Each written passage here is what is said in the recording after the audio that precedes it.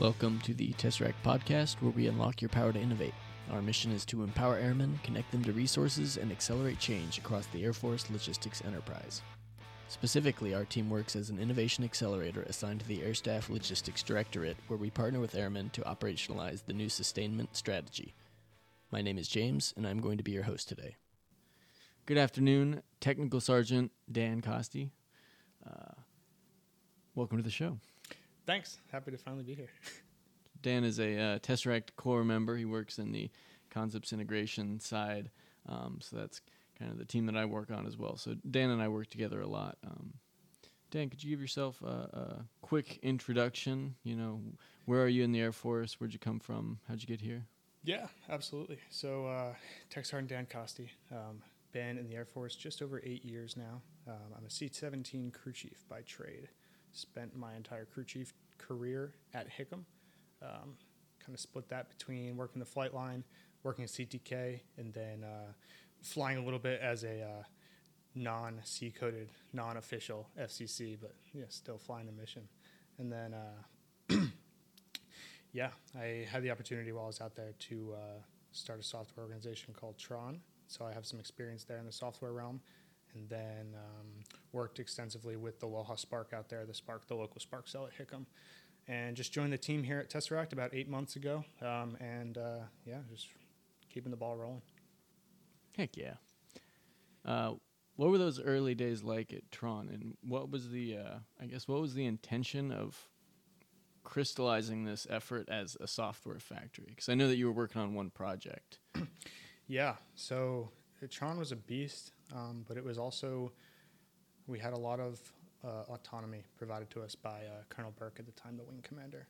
So it all kicked off with just some conversations from the major that was running the Spark cell at the time, and then Erob, who was the wing exec at the time, and he said, "Hey, you should you should get after this software thing because the Air Force doesn't do it very well."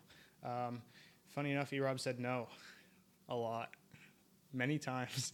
And then he finally came around on, funny enough, a mission to North Korea when we were going to pick up some remains from the Korean War. And so Erob finally came around and saw the value. And so he came back and started recruiting people. I mentioned I was interested in design, kind of had a background in design, not so much UI UX design, but the more 3D modeling, CAD kind of stuff. I spent a lot of years building robots in high school and competing in the first robotics competition. So I understood design, but maybe not in the practical sense that we were talking in software. And so I applied, said that I was interested. We did a whole interview process. Got the email that said I didn't get selected. So that was cool. And then they called me. I was on mids. They called me at about 11 in the morning, sound asleep. And my squadron commander called me and said, "Hey, they want you to go with them to try and start this thing. You got to tell me yes or no. You're going to be gone for 6 months TDY." For context, I got married 3 months prior to that. So trying to figure out the new whole marital living, and just woke my wife up also and told her, "Hey, I'm probably leaving for 6 months."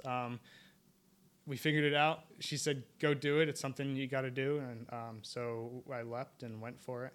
And I mean, it's history since.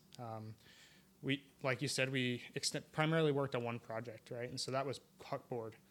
Originally started out as a Marine Corps contract, working with DIU. And then transformed into an Air Force project. We had the opportunity to go through a Red Hat product residency, which was working directly with Red Hat engineers, designers, product managers. Red Hat being an open source software company. And so this was kind of the first product residency they'd done in the DoD. So it was kind of trial and error for them. Trial and error for us. We were still trying to figure out what software was in the DoD and how this organic capability was going to kind of come about. We went to San Diego, started working with Red Hat, jumped right in it. We continued the Marine Corps project, working at Miramar Air Station, and with MV-22s and CH-53s and FA-18s, all airframes that I was not very familiar with, but grew pretty familiar with pretty quickly. And then we left there. We worked puckboard there in Colorado for a while, or in San Diego for a while, and then we had the opportunity to go work with Platform One and Space Camp as all that was kind of standing up. And so we went out to Colorado, spent about 45 days there, just working hand in hand with their product teams and kind of seeing how they were doing software, bouncing ideas off of one another. Nobody really knew.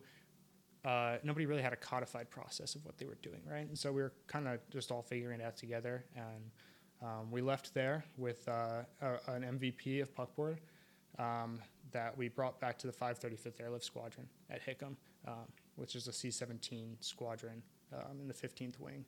And they were our primary test bed for transitioning from the Marine Corps over to the Air Force, to the C-17 platform. And we spent about the following year just working extensively with them, doing constant design iterations and testing, and just making sure we were developing a product called puckboard to meet the user's need and the mission's need.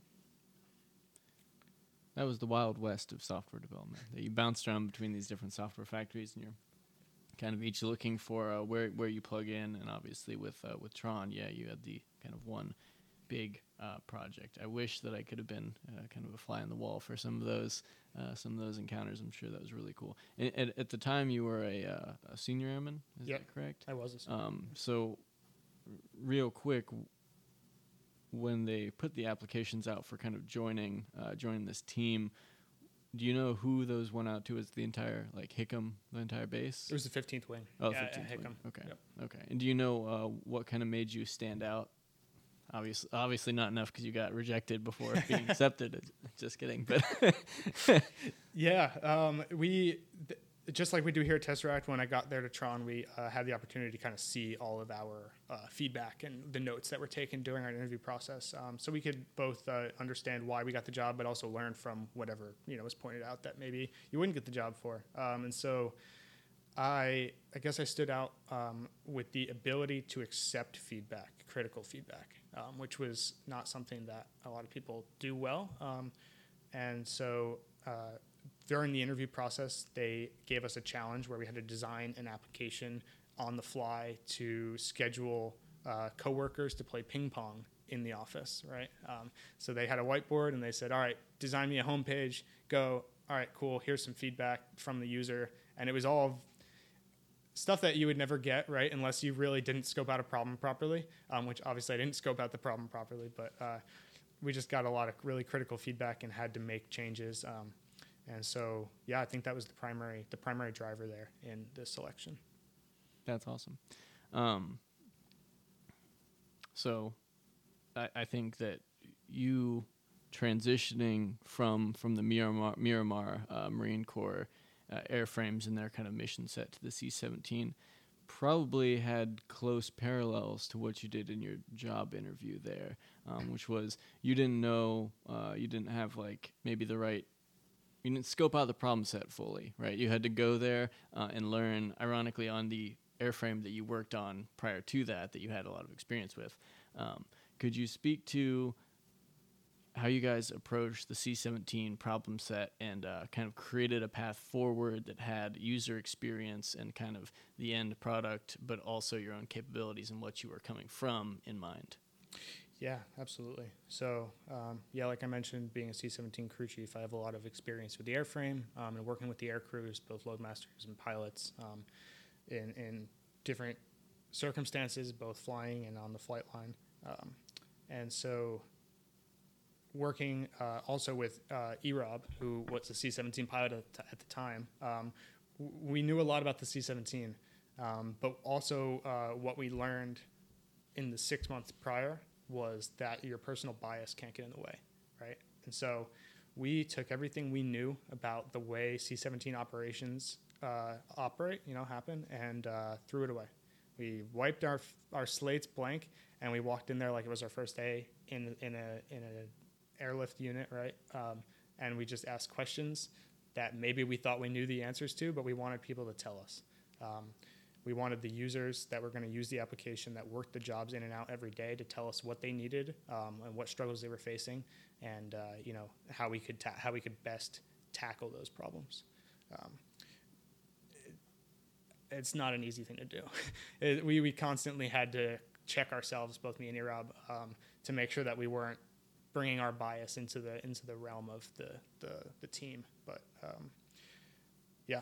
that's getting rid of your bias is probably the key ingredient there. Any specific examples of you having to confront a specific bias that you had as it interfaced with app design? Yeah, it was a little bit more difficult, I think, for me to make my biases, get rid of my bias, but at the same time make it correlate to what was going on, right? Because I was coming at this problem from an unbiased perspective, but also from a maintainer's perspective. And so in my head, we work hours and hours to make that plane ready to go. And every time a pilot steps on that plane, it's because they are in dire need of training or they're running a mission, right? And that wasn't always the case, come to find out, but we kind of worked through that problem set for vanilla locals and things like that, if you're familiar with the airlift operations sector. But coming at scheduling aircraft and missions, it's all in the airlift world focused on people and their qualifications, right? And so kind of like what a section chief does in a maintenance unit is getting people to work, making sure that they have the right qualifications, that they're up to date on everything, and that you are scheduling the correctly qualified people together to accomplish a mission. There's a lot that goes into that, and making sure that you put the right people in the right positions to both operate the mission, conduct the mission, but also grow as an airman and as a pilot, and just be put in the position to work together with that team in a way that develops everybody and doesn't just focus on one thing or one person or just complete the mission. Sure. The broader goals that we all have in common, that sometimes you can get lost in the weeds when you're in the day-to-day. So you brought up a comparison between kind of the ops focus and you said much like a flight chief, there's this kind of issue of getting the right people in the right places. I think that would point me, as I'm trying to understand what you're talking about, in the direction of saying, well, the transition from the Marine airframes to the C-17, they're fundamentally the same thing then, right? So what were some kind of hiccups or maybe some assumptions that you had made incorrectly about how they are, air quotes, the same thing, and the transition would be easy? Yeah. The biggest difference between the operations that happen at Miramar and the operations that happen at Hickam is heavies are running their mission every day. We have a certain amount of jets at Hickam. Some are on missions, some are in maintenance, scheduled maintenance, and some are set aside for locals for training. And so those couple aircraft that are on the mission, that's our operational mission. Wartime efforts, supplying things downrange, or humanitarian aid around the Pacific, depending on what's going on. And so at Miramar, working with helicopters and fighters, they were in a solely training mode, right? And so if they are not deployed on a carrier or downrange, they're in training.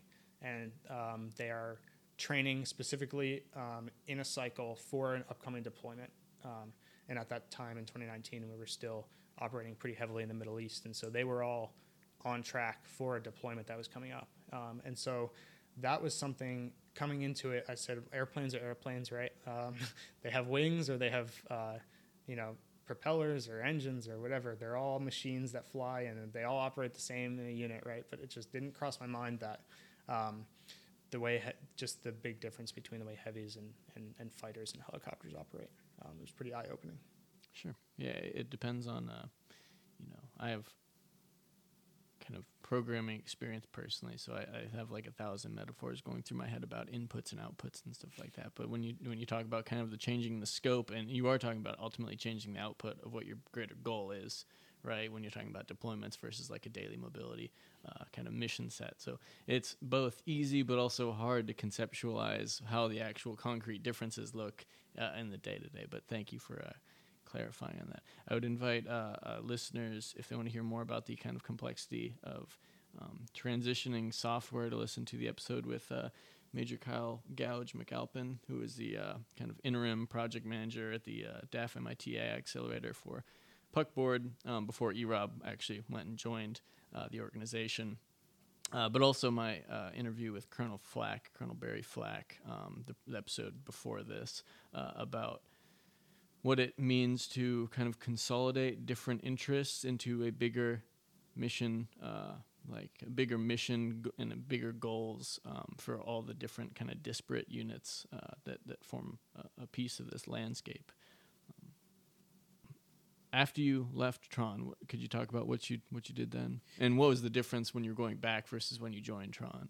Yeah, absolutely. So, quick recap on kind of my career up to Tron was I spent 1.5 years on the flight line working C-17s at Hickam with the Hawaii Air National Guard. We have a TFI unit there.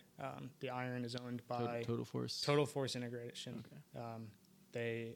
The Iron is owned. C-17s are owned by Active Duty, but we work TFI there.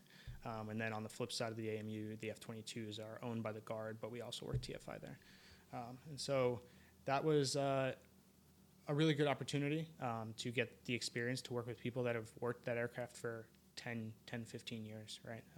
And they're doing that mission every day, and they know the ins and outs, and they know the faults and the circuit breakers and everything by heart. And so, and they care about what they do a lot. And so getting the opportunity to work with a lot of those guys was, I don't know if I would have gotten as far as I did, as quickly as I did as a maintainer, if I weren't working with them. So I really appreciate that opportunity to have been there and done that. I had I was given BTZ, so I got Senior Airman below the zone, and I immediately went to CTK. Me being an A1C, just about to put on my 3rd stripe, right? I said, why am I being punished?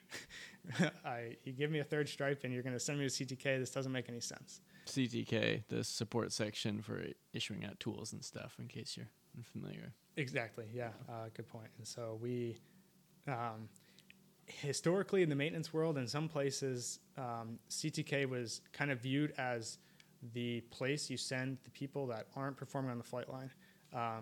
And that's what people think. Well, then I went back there and I learned that that's not the case, right? CTKs, the sortie support is what keeps a maintenance unit running.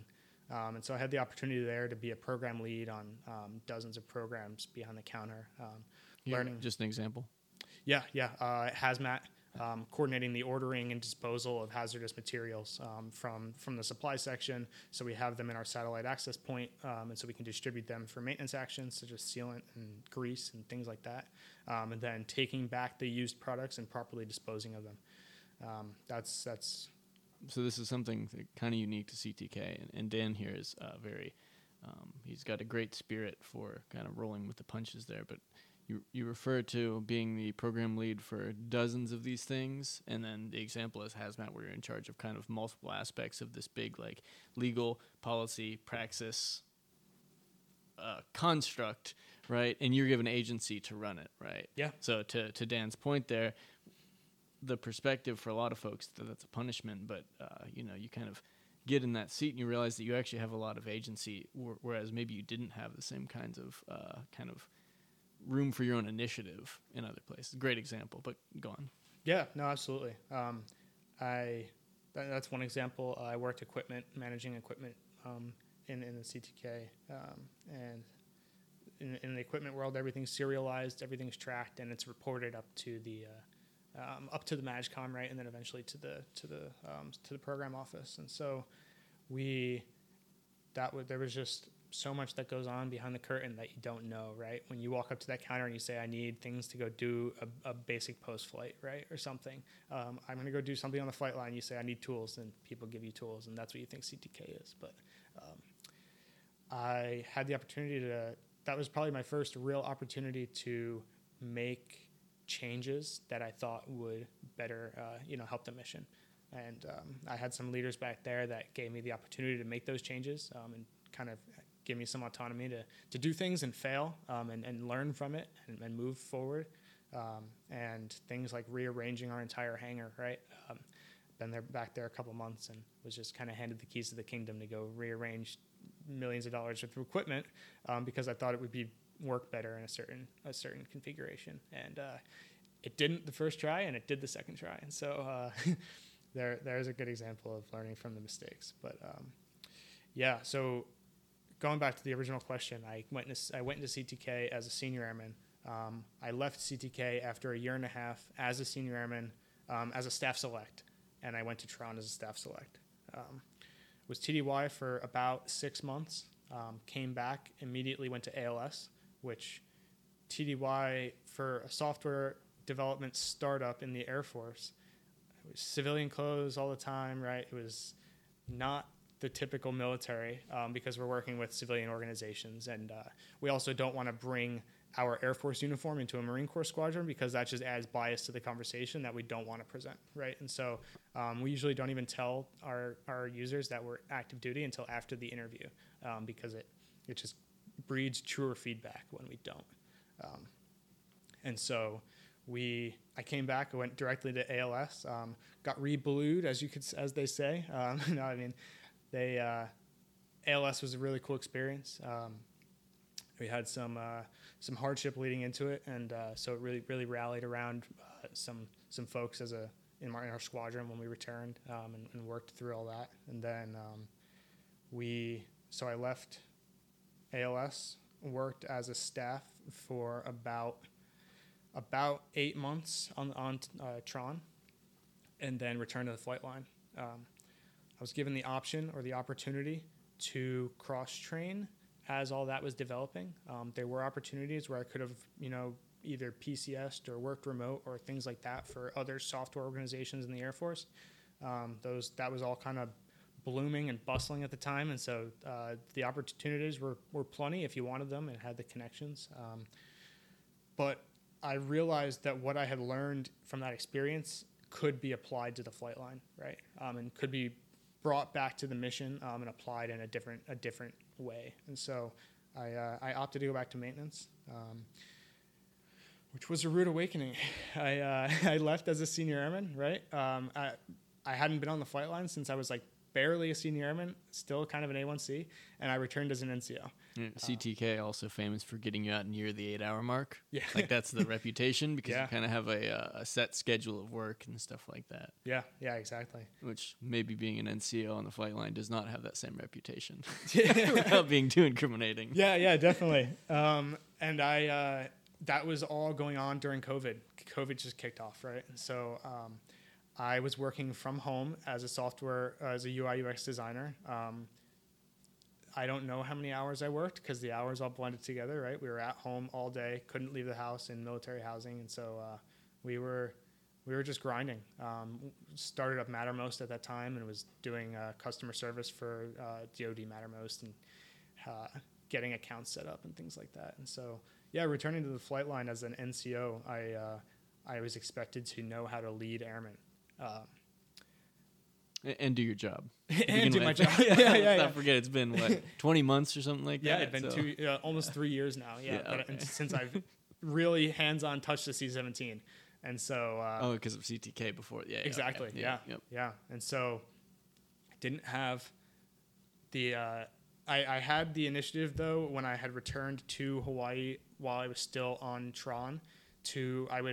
We didn't start work until 8:30 at Tron, and so I would go into maintenance at 5 when the shift started, and so I could get my 7 level as an NCO before I went back full time, because I knew that it was going to be a lot to take on, right? To know how to lead people, to relearn my job, and do it effectively. And so I returned to the flight line, and as things go, I started right back out on mids. Uh, and so mids is night shift. It starts at about 10 p.m. and goes till 5 a.m. in theory on paper. It's Air usually quotes there. yeah 6 or 7 once you're done with your paperwork and things like that. Yeah, you so, turn your stuff in at 7. exactly. Clear your number by 8. Yeah. Maybe you're asleep by noon. They do it all over again the next day. And so I grew a healthy coffee addiction there now. But going back right on mids in at Hickam, at least in C-17 world is where the prime, like the majority of the work gets done, right? And so you're flying day locals, you're flying night locals, and then those jets return right at the end of swing shift or right on the beginning of your shift. So when you're recovering jets and you're doing all the inspections and then doing bulk repairs like tire changes and brake changes and things like that. So what is done on swing shifts for a lot of other units exactly conventionally is done on nights at Hickam. Yep. And we also operate in different hour structures just due to traffic on the island, and that kind of fluctuates a little bit.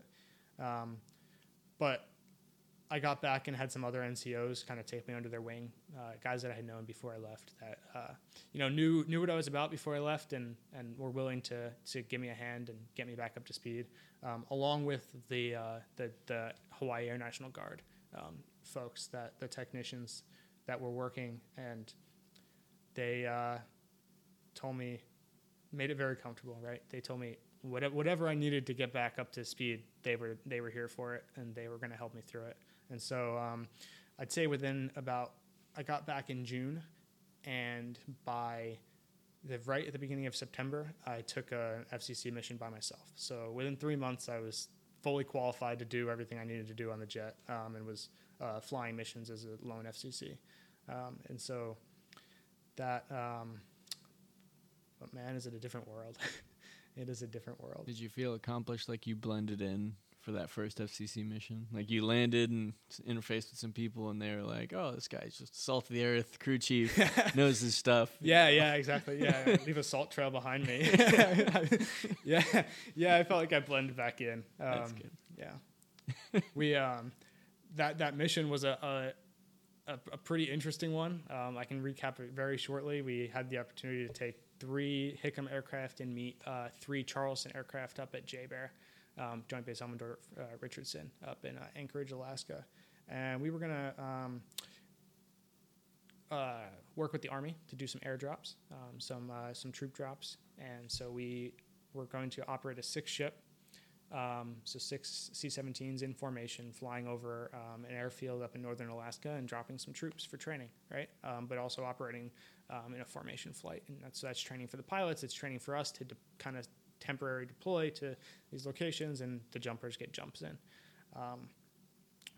It's cold in Alaska in September, and it was distinctly cold that year, and so we had some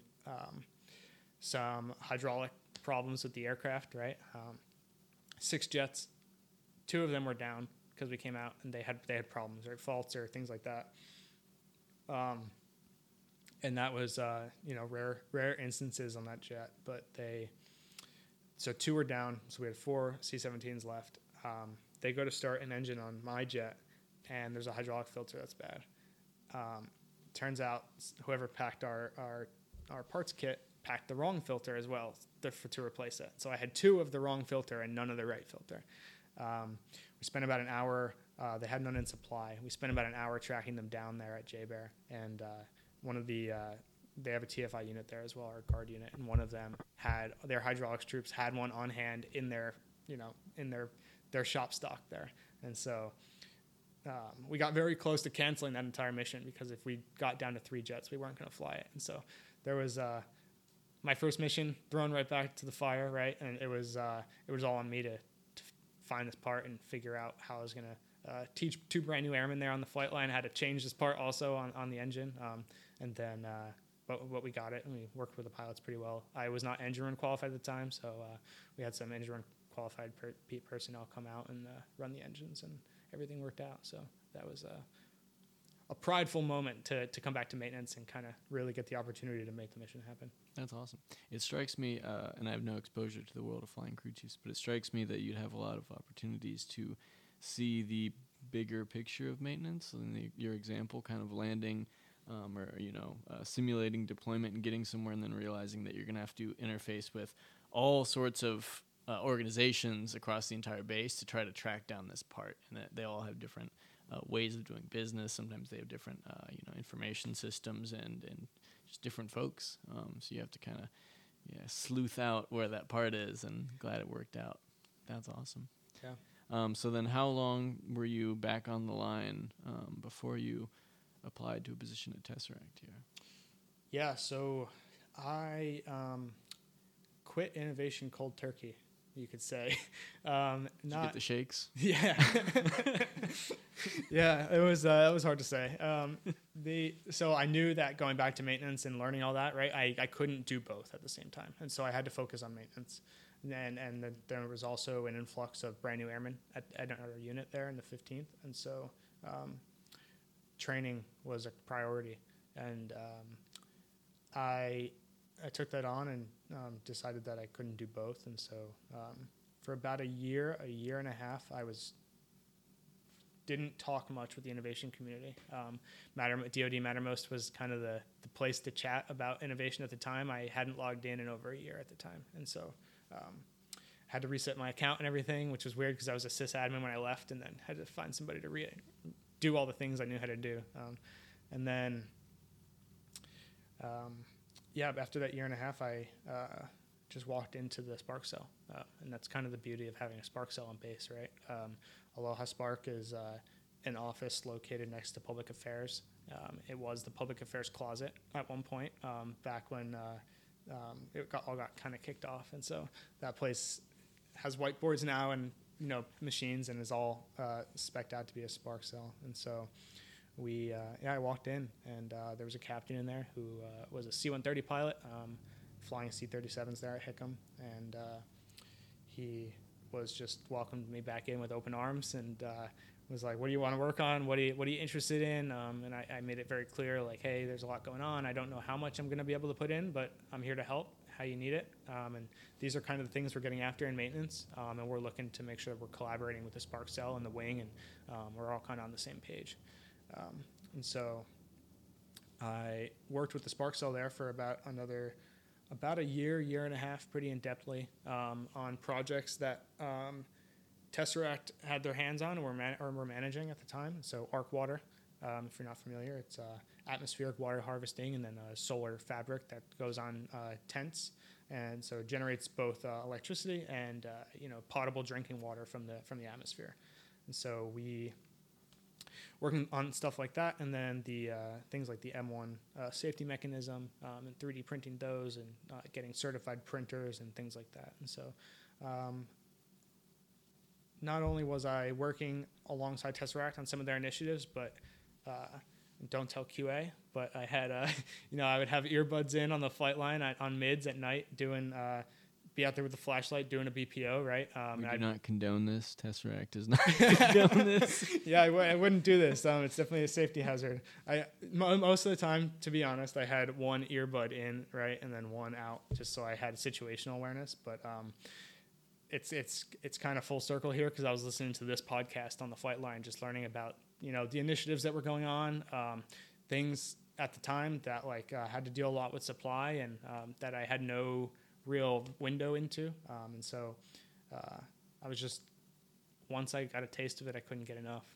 Started reading doctrine, and really diving into AFIs and understanding how we operate, and then I applied to Tesseract. I worked with the team, submitted my application. I actually missed a submission window because I spent a long time on my application, but I wrote the whole application in the driver's seat of an Expediter van, on my GTAC,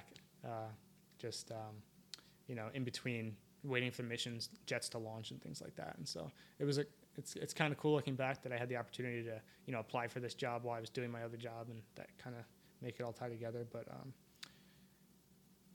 I same as Tron though, I got an email that said I didn't get the job.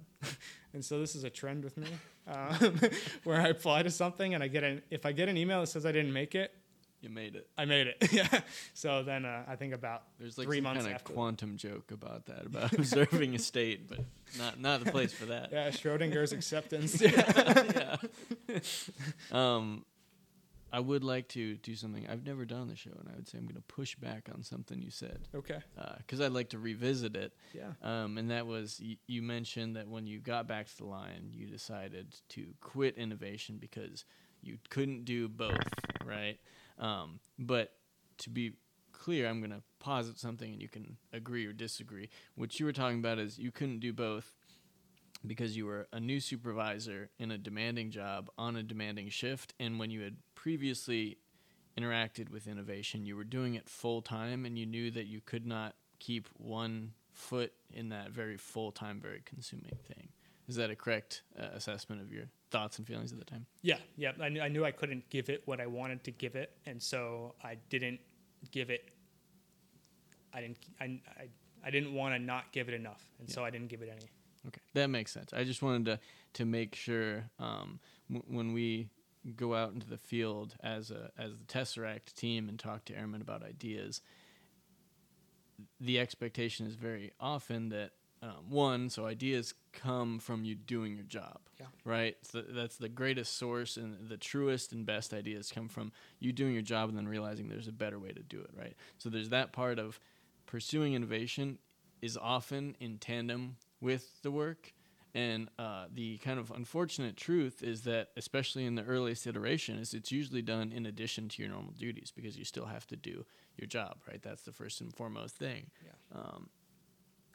I just wanted to kind of make that clear when Dan mentioned that he couldn't do both. That's a kind of personal judgment call, and it has to do with bigger life interests too, like, still being not newlywed at the time, but that was kind of you're still early in getting used to living with each other because you had spent time abroad or spent time TDY and stuff like that, and then you suddenly have a new job where you're working mids, so it's like really hard to kind of balance the home life thing.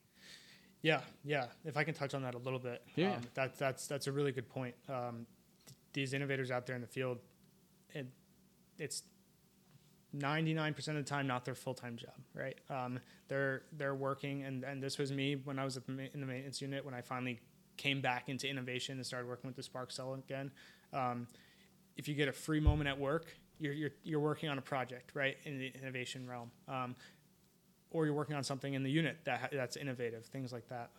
But it very quickly turns an 8-hour on paper, work day, especially in maintenance, that turns into 10 or 12. It very quickly turns that into 14 or 16, and that's not an easy thing. And so there's a lot of conversations about it, and I don't know what that looks like, but innovation is something that we need, right? If we need to accelerate change, or we're going to lose. And so if we're not innovating, we're done for, right? And that's kind of how that looks. And so giving people the time to work these projects and making sure that you're operating a unit efficiently enough so you're not wasting people's time, so they have the opportunity to think about this stuff and go out and get involved in their local spark cell. That's key, because it very quickly can get overwhelming, and just it turns into something that doesn't actually create anything. So. Yeah, and we've talked about that in one episode. Don't have the reference off the top of my head. Yeah. But kind of a message for leaders, but also, just kind of capital A airmen across the board is, there's no blanket solution for creating a space for folks that you supervise or folks that you interact with. There's no blanket solution for creating a space where the good-spirited innovators that are genuinely trying to improve their own lot, their fellow airmen's lot, and the lot of the overall the mission. There's no kind of blanket solution for harnessing those powers, right? It's all kind of like personality-based. To Dan's point, if you can operate such that you are efficient enough that you have excess time, like that's kind of the gold standard, and then you allow people to use that excess time that maybe they're still in the workshop to kind of pursue side projects.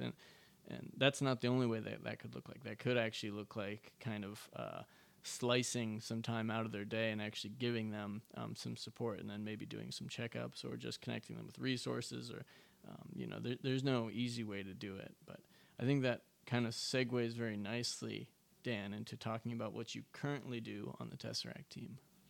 Yeah, so I am a program manager here at Tesseract on the concept integrations team. And so we are really focused on airman innovation, as you probably know because you're listening to this podcast. And so we, like James said, airmen in the field doing their jobs are the ones that are coming up with these solutions, right? But it takes a lot of time and a lot of effort and a lot of know-how to turn that into something that's real and something that provides value, not only to themselves or their unit, but to the force, right? To the ecosystem. And so we day to day, I'm working with airmen around the Air Force in different A4 communities, understanding their job, understanding the solutions that they've created for problem sets, and then helping work through the wickets. This is might get me in trouble, but I say this all the time. We kind of try to grab people by the hand and pull them through the bureaucracy that is the DoD. There's dozens of steps to get from A to Z, right? More than the 24 that are actually in between there. And so we try to help them navigate that and connect them to resources and connect them to other offices in the Air Force that can help them, that may be working on a similar effort, and they can combine forces and get after it together. And so it's probably it's a very difficult job. But it's one of the most rewarding positions I've ever filled in my life, and I wouldn't trade it for the world. Do you have any specialties or superpowers that you developed or brought onto the team? Oh goodness. Well, here, maybe I'll help you out. All right. If anyone has a question, and this is for field level people only, staff folks, you can't take me up on this because you'll beat me in my own game here. But if you have any questions about, for example, the technical order management, policy situation, praxis situation, I'm the guy on the team that people point to, right? Yeah. Do you have any similar specialties or anything? Yeah. Being a maintainer, I connect really well with maintenance, right? But also my previous experience in the robotics field and building, I guess you could say world class. We competed at like the international championships a couple times, right? And so building robots to that capability taught me a lot and really lets me resonate with the mechanical, the more hands-on physical side of innovation. And so I think I maybe excel in that arena, but also just the communication, being a UI/UX designer and being able to walk into a conversation with an open mind and a lack of bias, and walk into supply and not be a typical maintainer that says, where are my parts? And you're the problem, right? Like everybody's trying to facing very similar problems. And so just walking into a room and really understanding people's, their day-to-day burdens and what they're going through, I think probably is a good superpower. That is a good superpower, and you can carry that with you anywhere you go. Yeah. Do you have any idea what's next, right? You still have some time on the team here. You're kind of on the newer generation of folks like myself. But, talk me through your bigger picture plans for the Air Force. Yeah. To be honest, I kind of let the wind take me a little bit, right? I joined the Air Force to be a crew chief, and being an FCC was the epitome of being a crew chief on heavies. And so that's what I was going to do. Then I got the opportunity to join Tron and start that whole effort, and kind of my perspective changed in the Air Force, and I got more opportunities than I'd ever know what to do with, and got to dive right into things. And so I'd never thought I would have those opportunities at the time, and so and then when I went back to maintenance, I knew either I would stay a maintainer or things would turn into something else. I'm going to be in the Air Force for 20 years at a minimum, right? I love what I do. I love being in this organization and the people that I work with day in and day out, and our mission. And so I know I'll be here. I know I'll wear a uniform that says United States Air Force on my chest, but where in that world I'll live, only time will tell. I normally close asking about what's your favorite part of the Air Force, but I think you just laid it out for me there. Yeah, I think so. There is one thing I want to close with, if you don't mind. Okay, go ahead. There's something that I try to tell as many airmen as I can, and I was a perpetrator of this when I was in the field, right? There's a lot of problems that we face day in and day out, and a lot of times we write them off as big Air Force problems. That's big Air Force's thing, or I couldn't change, I couldn't affect that because that's a big Air Force thing. I said it all the time, and I'm here to tell you that it's not true, right? Every person that wears a uniform that says United States Air Force or doesn't, our civilian counterparts, has the capability to make effective change and make this place better and make us a more efficient warfighting capability, or humanitarian aid capability, or whatever your mission is where you're working, right? You have the power and have the capability to make difference, and so don't let this mystique big Air Force picture stand in your way. Just if there's nobody around you that can help you through that, reach out to one of us because we're here for you. It will not be easy, but it is not impossible. Go for it. Thank you, Dan. Thanks for being on the show today. Absolutely. Happy to be here.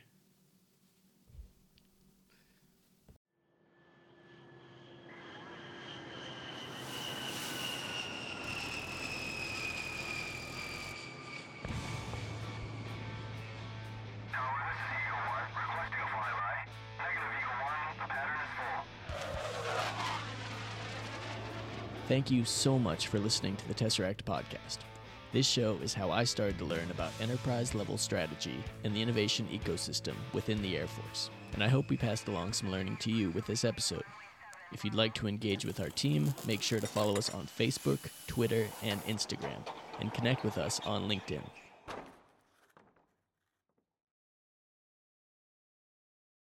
Any references to trademarked, copyrighted, or protected products or services such as books, movies, or businesses are used here for the limited purpose of education and professional development of Air Force Airmen. If you have any questions, please contact us at www.tesseract.af.mil.